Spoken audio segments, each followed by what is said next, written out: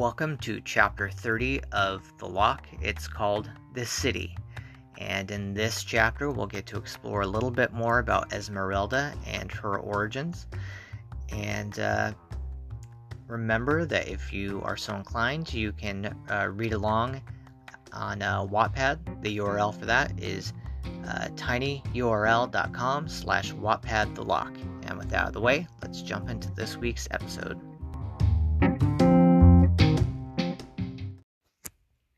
Chapter 30. The City. March 3rd. I regret not having written in this diary sooner, but I've been so busy. I was reluctant to jump into Darius's lessons at first. I still had misgivings about the nature of the magic he practiced, but the things he taught me were so fascinating, I simply couldn't resist. It turns out I'm a quick learner when it comes to magic. Apparently, magic all comes down to knowing the right incantations and mastering the intonation, concentration, and body language necessary to bring the magic to fruition. I wasn't able to produce a white carnation that first night. No one ever does on their first try, according to Darius, but I was able to produce a few white petals, and Darius said he was impressed. Most people are lucky to produce even one on their first attempt, he said. But the next day, I was able to produce the entire flower. Darius seemed a bit shocked, actually. He seemed to think it would take me at least a few days to get it down. Apparently, when he had first started out, it had taken him the better part of a week. A few days into our lessons, Darius handed me a stack of old, leather-bound books. They contained a variety of spells and advanced magical theories that he thought I could benefit from reading. Normally he wouldn't share them with a pupil so soon, he said, but I was progressing so rapidly he figured I could benefit from some independent study outside of his private lessons. I was so excited to bring them home and pour through their pages, although much of what I read surpassed my extremely limited knowledge of magic. Still, by immersing myself in those texts even as I continued as Darius's pupil, I found my understanding of practicing magic growing deeper.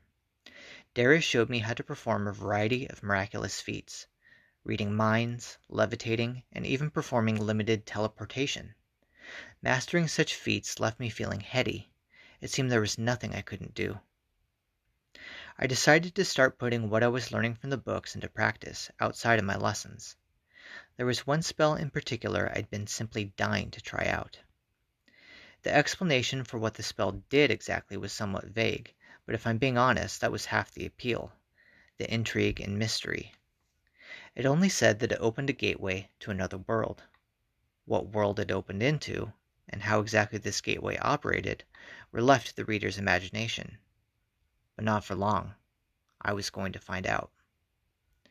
I waited until everyone in the castle had long since gone to bed for the night, grabbed the lit candlestick and the spellbook, and crept out of my room until I found a dead corner of one of the hallways that was safely tucked away from the more heavily occupied areas of the castle. I set the book on the ground and placed the candle by its side. I crouched down and opened the book, flipping to the page with the relevant spell.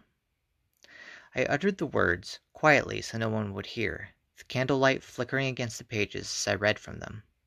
When I had finished, I inched myself toward the wall and placed both palms against it. I closed my eyes and whispered the final words of the spell. I opened my eyes. A wave of disappointment came over me, for it appeared the spell had not had any effect. My disappointment was short-lived, however. It seemed I had merely not given the spell enough time to take effect. As I stared at the wall, it began to shimmer, and gradually the opaque stone surface became transparent. My breath caught in my throat. I could barely believe I'd done it, and all on my own, from a book, without help from Darius or anyone else. Elated, I poked my head through the opening to see what I could make out on the other side. It was immediately apparent that the opening I'd created overlooked some kind of bridge. It was dark, apparently corresponding to the time in my own world, and the bridge appeared to be deserted. Even so, my ears were inundated with strange noises, the sound of a rushing wind like a dragon breathing heavily in the distance. I looked up and was startled to see a large rectangular building. It didn't quite look like a castle, but it was similar. I glanced to my right and saw the water. I could smell it, too.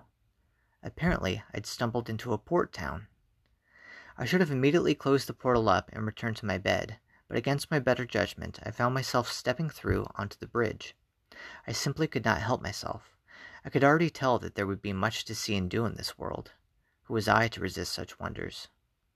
When I had climbed through, I turned around and saw that the portal looked quite conspicuous, like a gaping hole in the fence that lined the bridge. I couldn't leave it like that. Some miscreant would stumble upon it and wreak havoc in my family's castle. I climbed part way back through to blow out the candle and to retrieve the spellbook. I flipped through the book until I found the words needed to seal the portal. I closed my eyes, held my hands up, and whispered the words. When I opened my eyes, the portal was gradually losing its transparency. No one would have been able to tell anything had ever been amiss about this particular section of the fence. I turned around and tucked the book under my arm. I was captivated by the lights that lit up this city by the sea, as if every window were illuminated by bright candles and torches. Overwhelmed by enchantment, I set out to explore another world.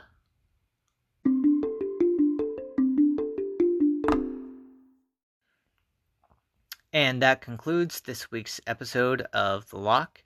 Be sure to check back here probably next week, maybe the week after, depending on my schedule and how many of these episodes I'm able to pump out.